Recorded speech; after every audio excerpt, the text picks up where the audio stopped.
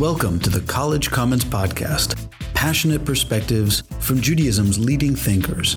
Brought to you by the Hebrew Union College Jewish Institute of Religion, America's first Jewish institution of higher learning. My name is Joshua Holo, Dean of HUC's Jack H. Skirball campus in Los Angeles, and your host.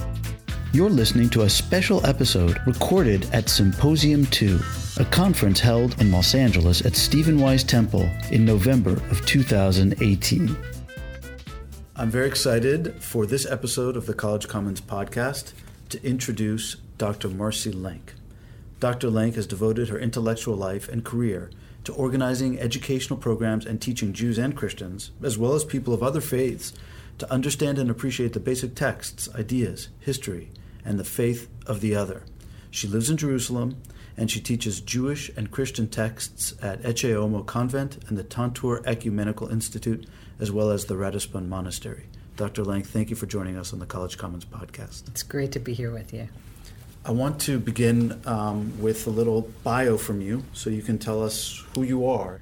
Well, I grew up in New Jersey in an Orthodox Jewish community. I got a good Orthodox Jewish education, day school, high school, even university. I studied at Yeshiva University, and I moved to Israel when I was 22. Was this an ideological Zionist move, Aliyah, or was it going to study and you stayed? No, it was definitely ideological. I felt that I had prayed every day, 3 times a day, to return to the land, and all it would take for me to return was to get on a plane, and that if I meant what I was praying, I had to at least give it a chance. And then I liked it and I stayed. I started out as a teacher of Jewish studies, teaching Tanakh and Talmud in Jewish seminaries. And had I stayed in that, I don't know how I would have done, because there are a lot of Jews teaching Jewish studies in Jerusalem. Yeah. But somewhere along the line, actually in the early 90s, and a Reform rabbi, who's a very, very close friend of my family's, urged me to join him and his wife in their interfaith study group. And for a few years, I pushed it off and I said, oh, not for me. Orthodox Jews teach Judaism to Jews. And it's not a thing that I should involve myself in. And then one day I got curious and I went. And they were right. There was so much there that I didn't even know existed. And it changed my world. Wow. So that still seems a long way from teaching patristic Catholic texts or late antique Christian texts to Jews and Christians, I guess you teach. Right. So in that group, I met Christians really for the first time in my life. You go to Jerusalem to meet Christians. I know, it's so strange, right? But there were 2 issues, I think, for me. One was I just grew up in such an insular Jewish world where I didn't meet anybody who wasn't like me. I went to school with Orthodox Jews. I went to synagogue with Orthodox Jews. I was in youth groups and summer camp with Orthodox Jews. So I didn't even meet other Jews, let alone Christians. Evidently, from the way you described your encounter with the Reform rabbi, I get that. But Israel was different. From the very beginning, my world expanded. The schools where I'd grown up were not only Orthodox in terms of Jewish practice, but we were also Zionist. So we were taught to respect the people who built the state of Israel. Right. And a lot of them were not Orthodox the way that we were Orthodox.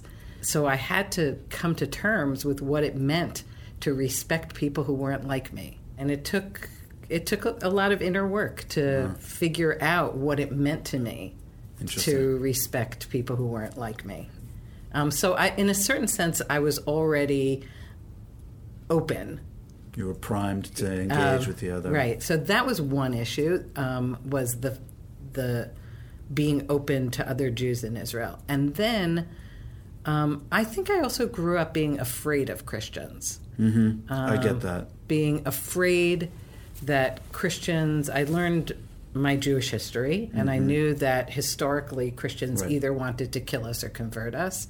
And essentially, my teachers kind of warned us that if we got too close, we would not be Jews anymore. We would lose something.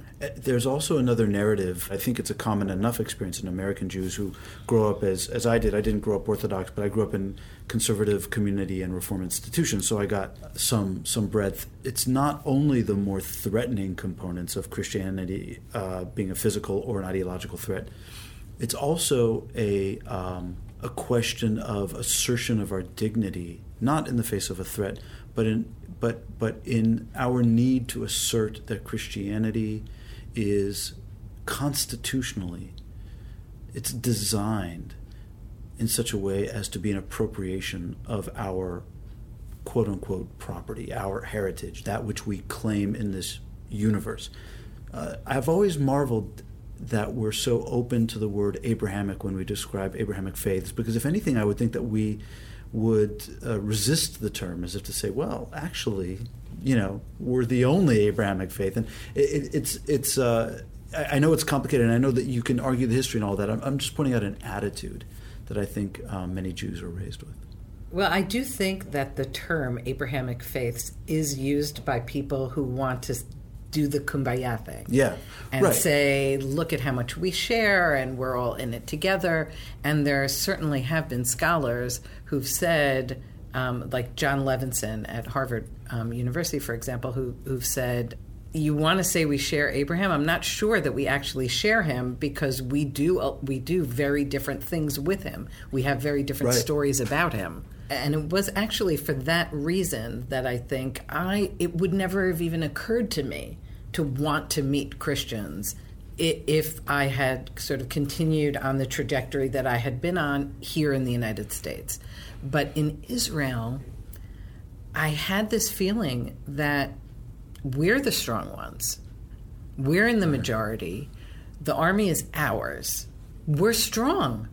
So the Christians, the few Christians that are there, they're not trying to kill us. Right. And even if they are, they're not going to succeed. Right. And they're not going to convert us. Like, I said, I'm such a Jew. Like, there's no question about that. Like, it's just not, that's not the issue. And all of a sudden, or not really all of a sudden, but I felt that I didn't have to be afraid there. And I could open myself up to learn. Interesting. That's a powerful Zionist experience in a somewhat counterintuitive way, but I get it. I totally get it. So you were open to this possibility, and clearly it charted your course. Yeah, it really did.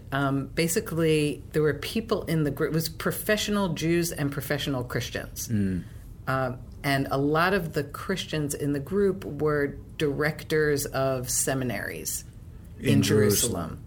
And as they got to know me, they saw that I was a teacher of Jewish texts, and I was invited to some of their seminaries to give lectures to Christian groups about Judaism. And that was fun. And those are usually Christians who are not Israeli, who are coming into Israel to these monasteries or these houses, because there are these places peppering Jerusalem, Christian houses or retreat centers or monasteries or what have you. And they're basically foreigners who would come, visit, spend time, and you were part of the curriculum that they would experience. Right. One of the interesting things about those institutions that, as you say, pepper Jerusalem, is many of them have big walls up around them. Yes. And so Jews don't see them. Right. We learn that we don't have access to them, so maybe the first time you walk past it, you wonder what it is. But the 10th time, you just don't think about it because it's just a wall. And they have these 6 by 4 inch plaques that are bronze. They have some innocuous title, the whatever institute. Right. It's sort of like a synagogue in Europe. Some synagogues in Europe are very synagogal and monumental, but many of them are you wouldn't know them if you walked right in front of them. Right. So I think at the beginning, part of the fun of it was that I got access to the secret garden. Yeah, I got to see these amazing places that are in Jerusalem. Right. They often have beautiful courtyards. And by the way, I mean, isn't it the case that the entire Armenian quarter is walled, basically? I mean, if you walk through the Armenian quarter, it's whatever greenery there is, whatever courtyards, they're all behind walls. Right. So just going behind them. I mean, now there's a time of the year, actually, when there's a project in Jerusalem of open doors, where a lot of institutions and beautiful homes open their doors to the public. Wow. For a few hours, for a few days on a particular week in the year. That's nice. And more people have access and just learn more about the other. But this was in the 90s, and part of the fun was to have access and to meet people who I otherwise wouldn't have met. So you did that. You became part of their curricula. Right.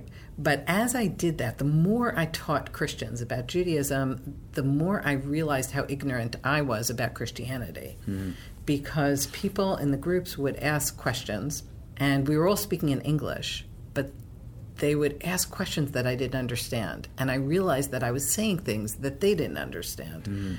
And at a certain point, it occurred to me that I was speaking in Jewish, expecting them to understand me without understanding Christian.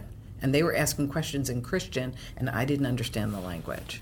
I get it. It was very humbling. And I knew that I was a good teacher, but I didn't feel that I was good enough because there was something that I couldn't do. There was a place, a communication gap that was very, very deep. And I'd also kind of hit the professional glass ceiling. I had a master's degree from Yeshiva University in Hebrew Bible. But I felt that I could continue to do what I was doing. I could teach. I was teaching at the Pardes Institute at that time. And I could keep teaching as I was teaching, but there was no up to go. And I'd been thinking about doing a PhD for a while. And all of a sudden, I realized that I wanted to go back to school and do a doctorate in early Christianity. That's what I wanted to spend the next decade or more thinking about. And it's turned into the or more. You did early Christian texts, right? Patristic texts, is that right? So patristic texts are the post-biblical texts of the church fathers. Right. Roughly contemporary to the time of the rabbis. Right. So the Mishnah and the Gemara, the first half of the first millennium of the Common Era, roughly, in largely the Mediterranean basin.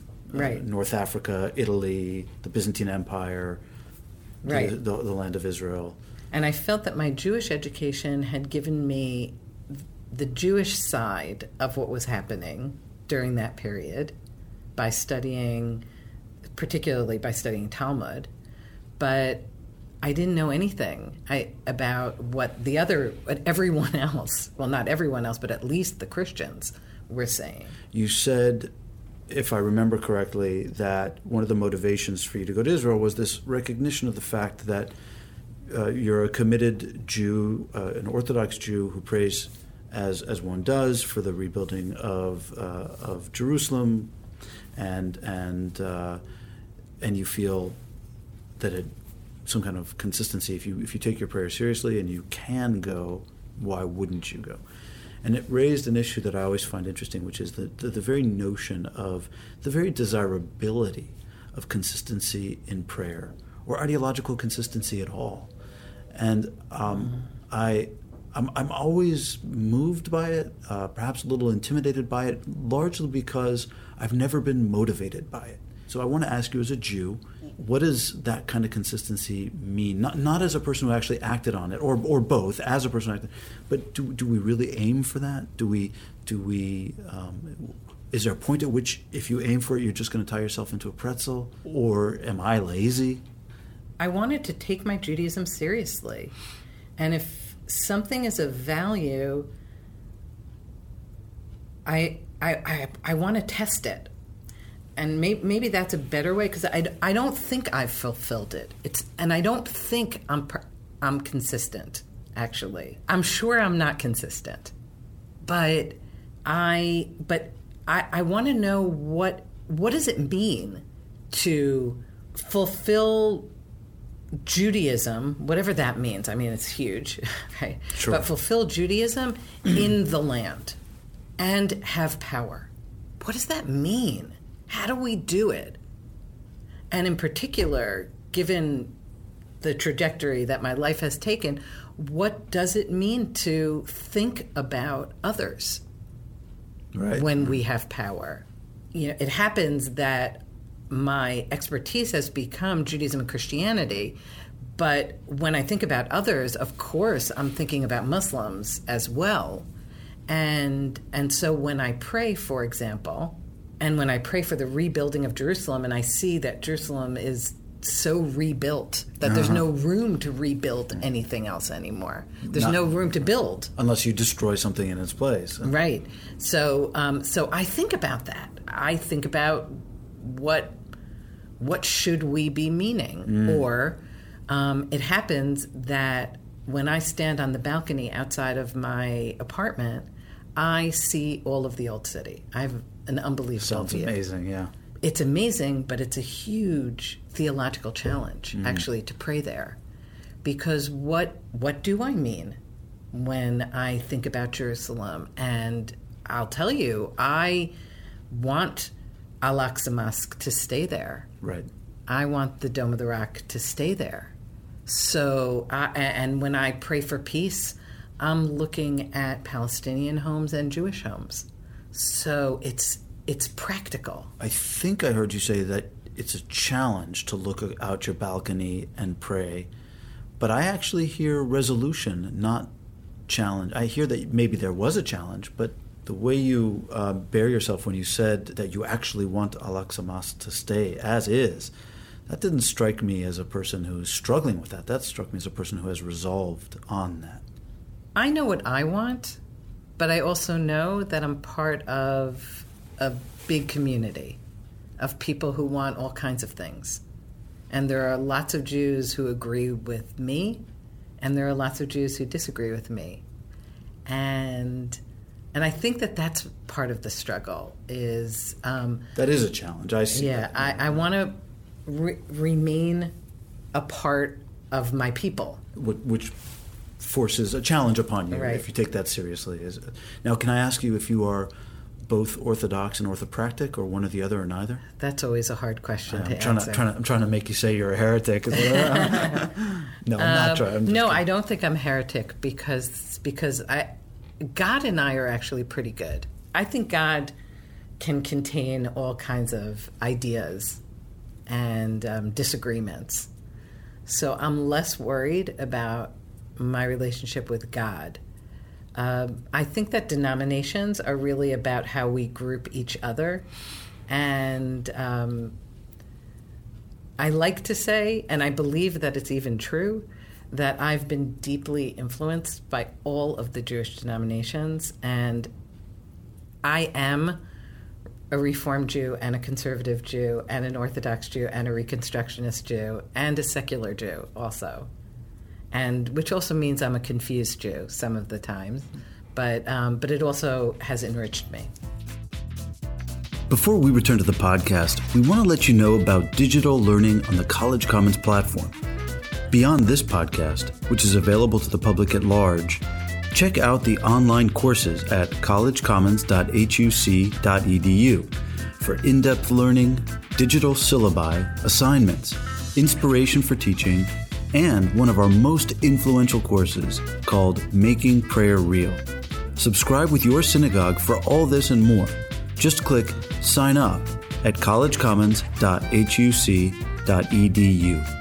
Oh, and one more thing. Help us out and rate us on iTunes. But whatever you do, do not give us 5 stars, unless we deserve it. Now, back to our podcast. So let's get back to the gap between Christians and Jews insofar as we appreciate that the other can take many forms and we are the other to many, but this is where your expertise is.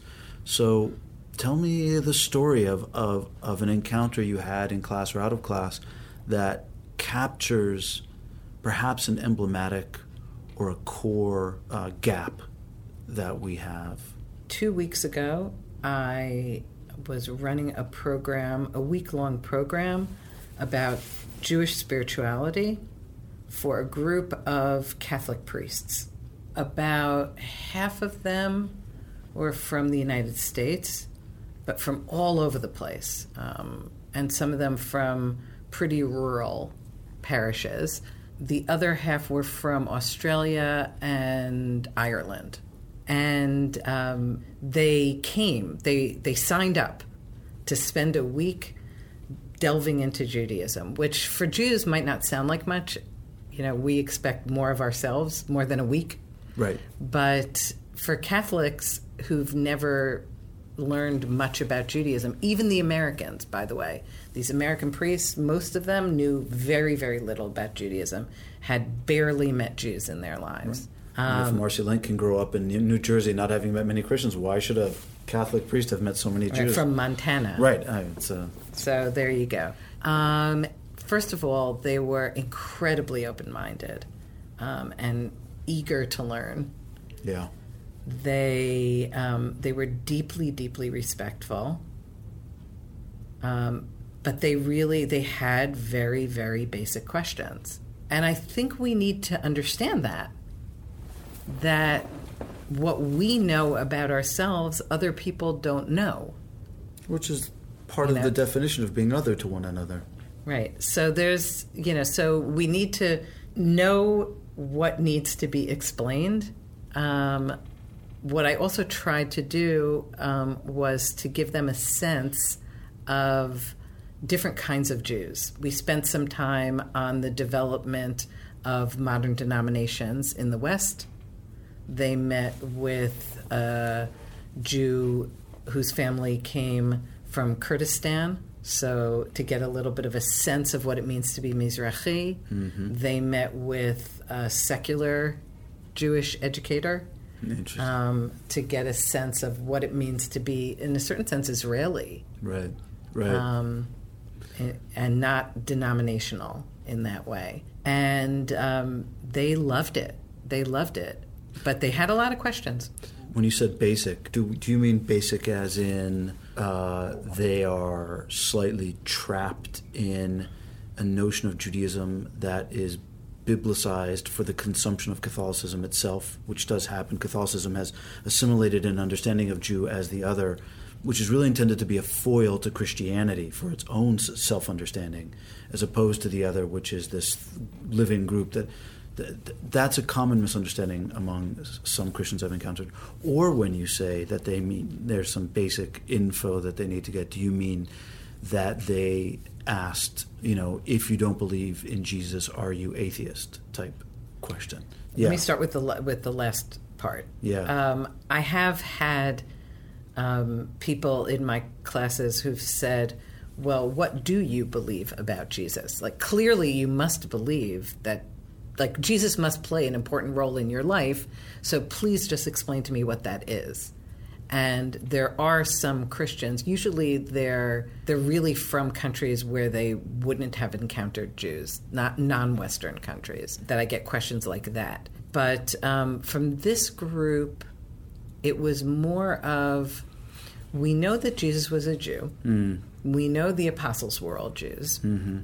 But it's just never occurred to us to think about what happened to Judaism next, right? Because in Christian theology, Judaism, as you say, was made into the other against which Christians measure themselves. Right? So the blessing that comes to believers is over against the cursedness of the Jews historically.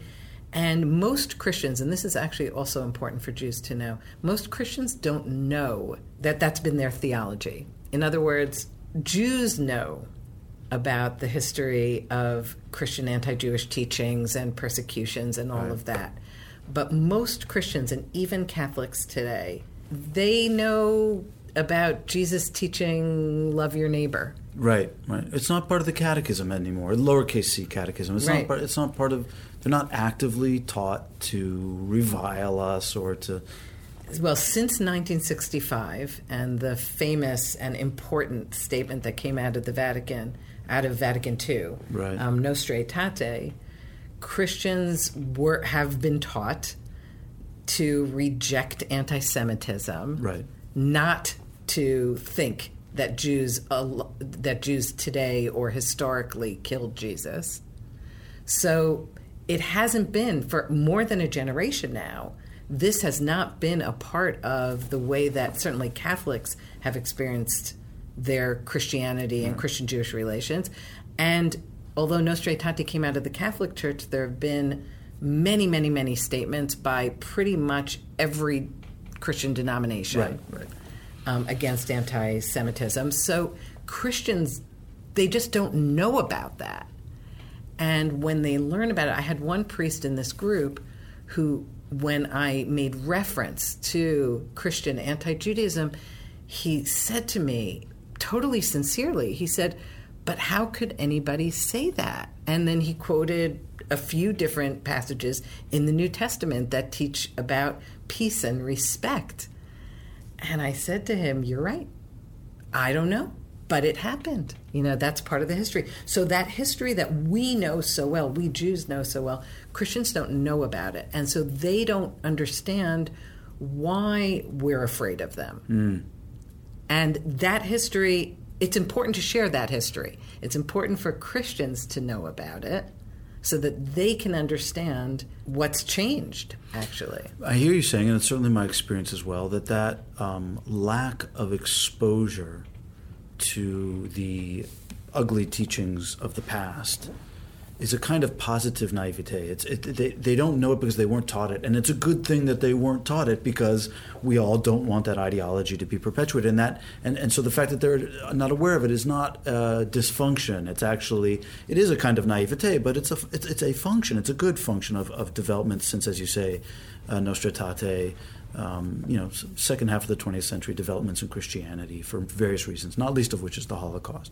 But would you agree that there is another side to the same naivete, which is also one of goodwill, but one that, even if they're not so naive as to assume that if you don't believe in Jesus, you must be an atheist, you encounter people who are sometimes, nevertheless, naive enough to not really grasp what it means to be a religious being, or even why one would bother being a religious being if not Christian?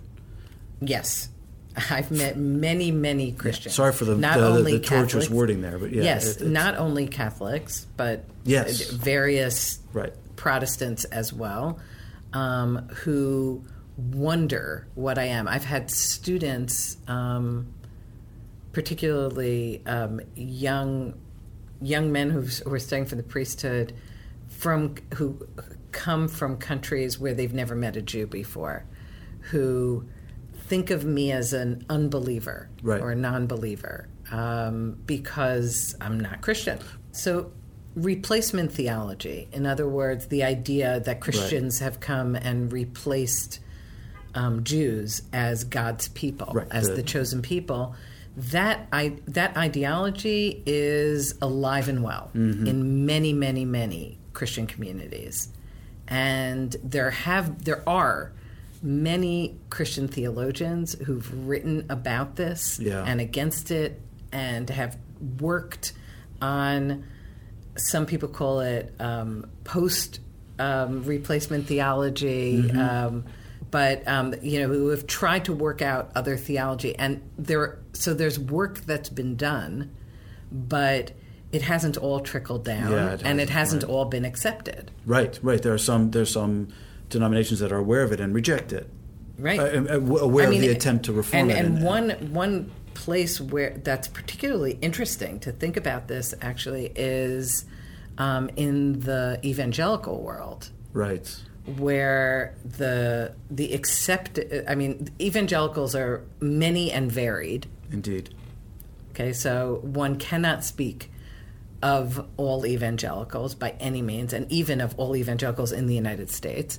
But some of the theological statements that have come out of assemblies of evangelicals have insisted that at the end of the day, the only people who are saved are those who believe that Jesus was the Son of God, was Christ, was the Messiah, and or is in there, as they would say, and so how Jews think about that, and particularly where I live in Israel, how Israeli Jews form partnerships with evangelicals is something to perhaps pay attention to. It's something that I certainly pay attention to. Me too. What about evangelical practice and theology is good for the Jews and what isn't? In contrast to that, the Catholic Church, as well as a number of mainline Protestant theologians and even church bodies, have said in recent years that essentially God's covenant with the Jews stands. God made a promise to the Jews, and God doesn't go back on God's promises. And the fact that we don't believe that Jesus was the Messiah is not our problem. Like it's not. It doesn't have to be a problem for us. And actually, there's a statement that came out 50 years after Nostra Aetate, in 2015, stating just this, essentially stating everybody needs Jesus. The Jewish covenant with God stands without Jesus. These two statements seem to contradict one another. That is a mystery, and that's where they left it. But I think that that's fascinating. It is fascinating. Yeah. Do you think it matters for us? I mean, I'm speaking parochially now. If we lived in a world where we could trust human safety and civility, and we had nothing to fear ever anywhere, nor did any other minority in this imaginary world, would we care?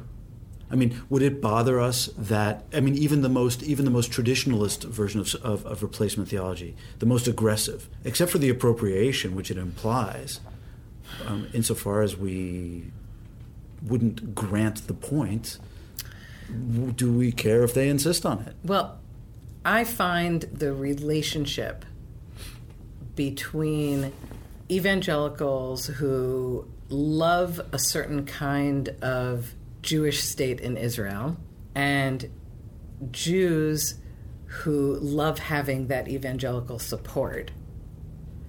I find something in that relationship deeply cynical because each side is using the other. Right? I mean, essentially, and both sides know the other side is doing it.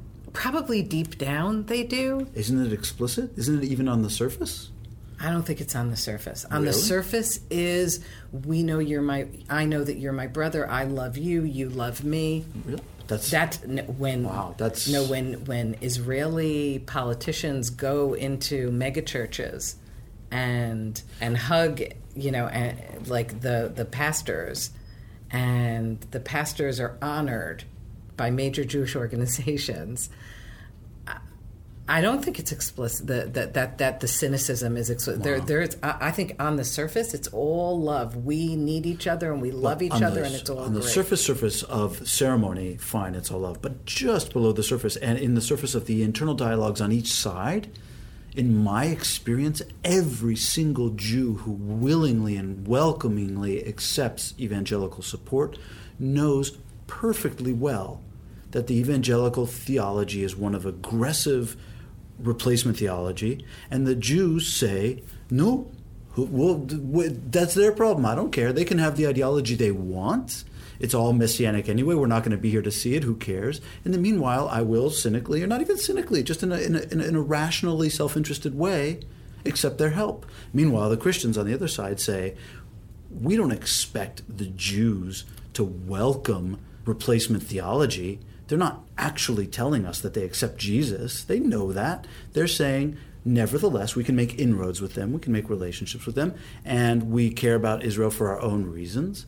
I mean, I've never felt an iota of cynicism insofar as cynicism means ulterior motives. I've only encountered frank and frankly legitimate self-interest. I don't know. I'm troubled by it. Well, I'm troubled. I mean, I'm of, as you know, the American Judaism is divided with respect to the acceptance or rejection of evangelical help, and I tend to be on the rejection side for lots of reasons, but not because I attribute to them cynicism. I think they're playing fair, and I think we're playing fair, even though I disagree with the alliance. See, I think that what's troubling is there's a sense that I hear from Jews that those evangelicals, they're the ones who are our best friends.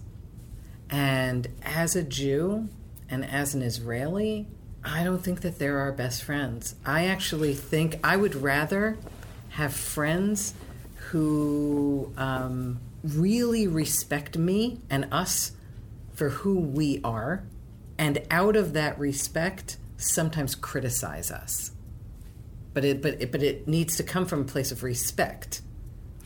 I would rather have an ally who thinks what he or she thinks of me, but the terms of the alliance of which are reasonable, mutually self-interested enough to be reliable. And I guess I just wonder if it's reliable. I mean, yes, okay. I wonder if it's reliable. But that's a tactical question. And then there's also the question of ultimately what's good for Israel. Right. And so I agree. Like which positions are good for Israel. But that's a separate discussion. I'm against the alliance because I don't think it's reliable. But that's an assessment. It's not an attribution of cynicism. It's just my assessment of their position, and I think it is a position upon which we cannot or ought not rely. I think maybe cynicism is the wrong word. I think that there's a disrespect, though. There's a basic right. Supersessionism is disrespectful. Right, it doesn't respect who I am. But I try when I teach Jews about Christianity and Christians about Judaism. I'm really trying to get each side to respect the other, but we have to know about each other's flaws. I don't try to present Christianity as all good. Right. I know the history. Right. And I don't try to present Judaism when I'm teaching Christians. I don't just give them, Shabbat. Right. A beautiful lighting of the candles and a hymn. Right. But if you really, really, really get to the root of respect, which I think we would all welcome and aim for, does it not boil down to then the respect for the irreducibility of the conflict between us? And to me, I can live with that. I mean, I would say that for the vast majority of world Christianity, replacement theology is embedded irretrievably in the DNA of what it means to be Christian. There is no recognizably Christian thing without replacement theology. And at the margins, the liberal margins, people have tried to massage it or downright get rid of it at the far left. The massaging bothers me because it's just massaging. But the far left that really gets rid of it, I respect and appreciate it as far as it goes. But the truth is that if you really want me to respect Christianity writ large, then I have to respect it as it is, not as I want it to be. And Christianity writ large has replacement theology embedded in its nucleus. So I'll tell you something. You may be right, but if I want those Christians to respect Jews, I need those Christians to understand why their need to make us all into Christians, okay, which for most of them is coming from a place of love. Absolutely. The problem, by the way, that. Yeah, right. I know that. That's the which hurdle. Is coming from, but I need them to understand why it's so problematic for us, and if they don't fully understand why that is, then I have a problem with it. So we're agreeing. Because my position of what respect means is respecting the irreducibility of the conflict. And what you're saying is you can sort of see where I'm coming from, and all you're asking for is the same thing in return, which I would also articulate. You articulated better than I could, but I fully agree in the reverse direction. So the two-way street. They need to know that for Jews to remain recognizably Jewish, and for them to claim that they recognize Jews, they have to recognize Judaism and Jews as we are and as our religion is, and that it fundamentally cannot recognize their claim, which brings us to the irreducible conflict. And then we look across a gap which is unbridgeable, but it doesn't mean we can't see each other across it. It doesn't mean it's like Sarah Palin. We can see across the Bering Straits. It's great. It works perfect. And I find the honesty embedded in that and the frankness. It doesn't have to be acceptance in the sense of, I don't have any problems with you. But it can be respect and a kind of acceptance where we say, look, these are the terms. And those terms may be absolutely unmoving, but there's a million things between here and the Messiah that those terms, for all of the conflict they represent, actually do not impede. We can do so much together in the shadow of this conflict without really any problem. See, the one piece that I disagree on is I think that the repercussions of replacement theology are enormous. The idea, I'll give you an example. I think that the idea of Jews as strong. As what? As strong. Like the Israeli... having power, right, not being powerless. Right. Is a challenge to supersessionism. Right? And so supersessionism is another word for replacement theology. It's a synonym. Right. So supersessionism or replacement theology is the idea that basically Jews have been replaced, right? That our covenant has been superseded. And the idea that not only have we not disappeared, but we're not suffering. Right. Okay, and this is not only true in Israel. Right, we're not on our knees. In the United States, Jews are strong. Right.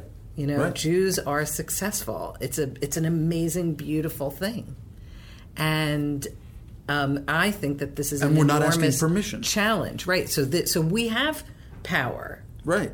And that's great. How we use our power, that's a different question. It's subject to critique. But I think everyone values, we talk about empowering our daughters. Right. Power is a positive thing if we use it right. And the idea of Jews who are alive and strong is a challenge to a certain traditional Christian theology. And I think it's important to challenge Christians to think about that. Fair enough. We agree. I mean, I'm all for the challenge. I mean, but I do think that if all parties are of good faith and honest, that they will come to this irreducible bottom line. And then you can just see it for what it is. But that does mean a mutuality. And I agree with you that it has to be it has to be both ways. But I've been there a lot. I've landed there a lot, and I've gotten very comfortable there. Look, I think that this is true of all others. Right. It's the nature of others. How do we work with anyone with whom we disagree and we're not going to come to an agreement on something? And if you're a pluralist, not just within your group, but across groups, and if you believe in pluralistic society, certainly in the new world, and we have no choice, no matter what your politics and ideology is, it's the truth, it's a fact, but I welcome it, I love it. And I say vive la différence. I mean, I as long as it doesn't devolve into harm. Right. No, I also agree with you about the issue of difference. It's in the difference that we expand. Right. And we find beauty in the world, and our curiosity is ignited. I mean, these are great things. These make life worth living. Absolutely. So difference is fine, but I'm always concerned about the respect issue. I think that Jews don't always respect Christians, partly because of our history and our fears, partly because of our ignorance. Yes, I agree. And Christians often don't respect Jews. So I really find my place, my work in messing with everybody on both sides, but trying to get them to better understand one another. From my perspective, where I have, frankly, rarely, if ever, encountered anything other than respect. I mean, truthfully, the Christian encounters I have, they may be ignorant, but I too may be ignorant. In fact, we're all guaranteed that we're all ignorant of 99.999% of everything. So, that doesn't bother me in the least. The hardest thing, the most intractable hurdle to me is goodwill. Because what happens is when we have that mutual respect, where we really lay our cards out and we expose the violation that we feel, and we insist on the hopelessness of their ambitions vis-a-vis us as part of our dignity. We puff up our chests and we say, yeah, you can think that all you want, but you ain't getting nowhere with me. All of that becomes harder because of goodwill, because they are, by and large, again, as you described your own experiences, they're coming to us out of Christian love, for lack of a better term, and to encounter both the reverberations of the harm that their history has caused and our reaction, which is somewhat defiant and somewhat, can be hurtful to them. It can be off-putting. And it can force them in ways that aren't always productive to feel bad.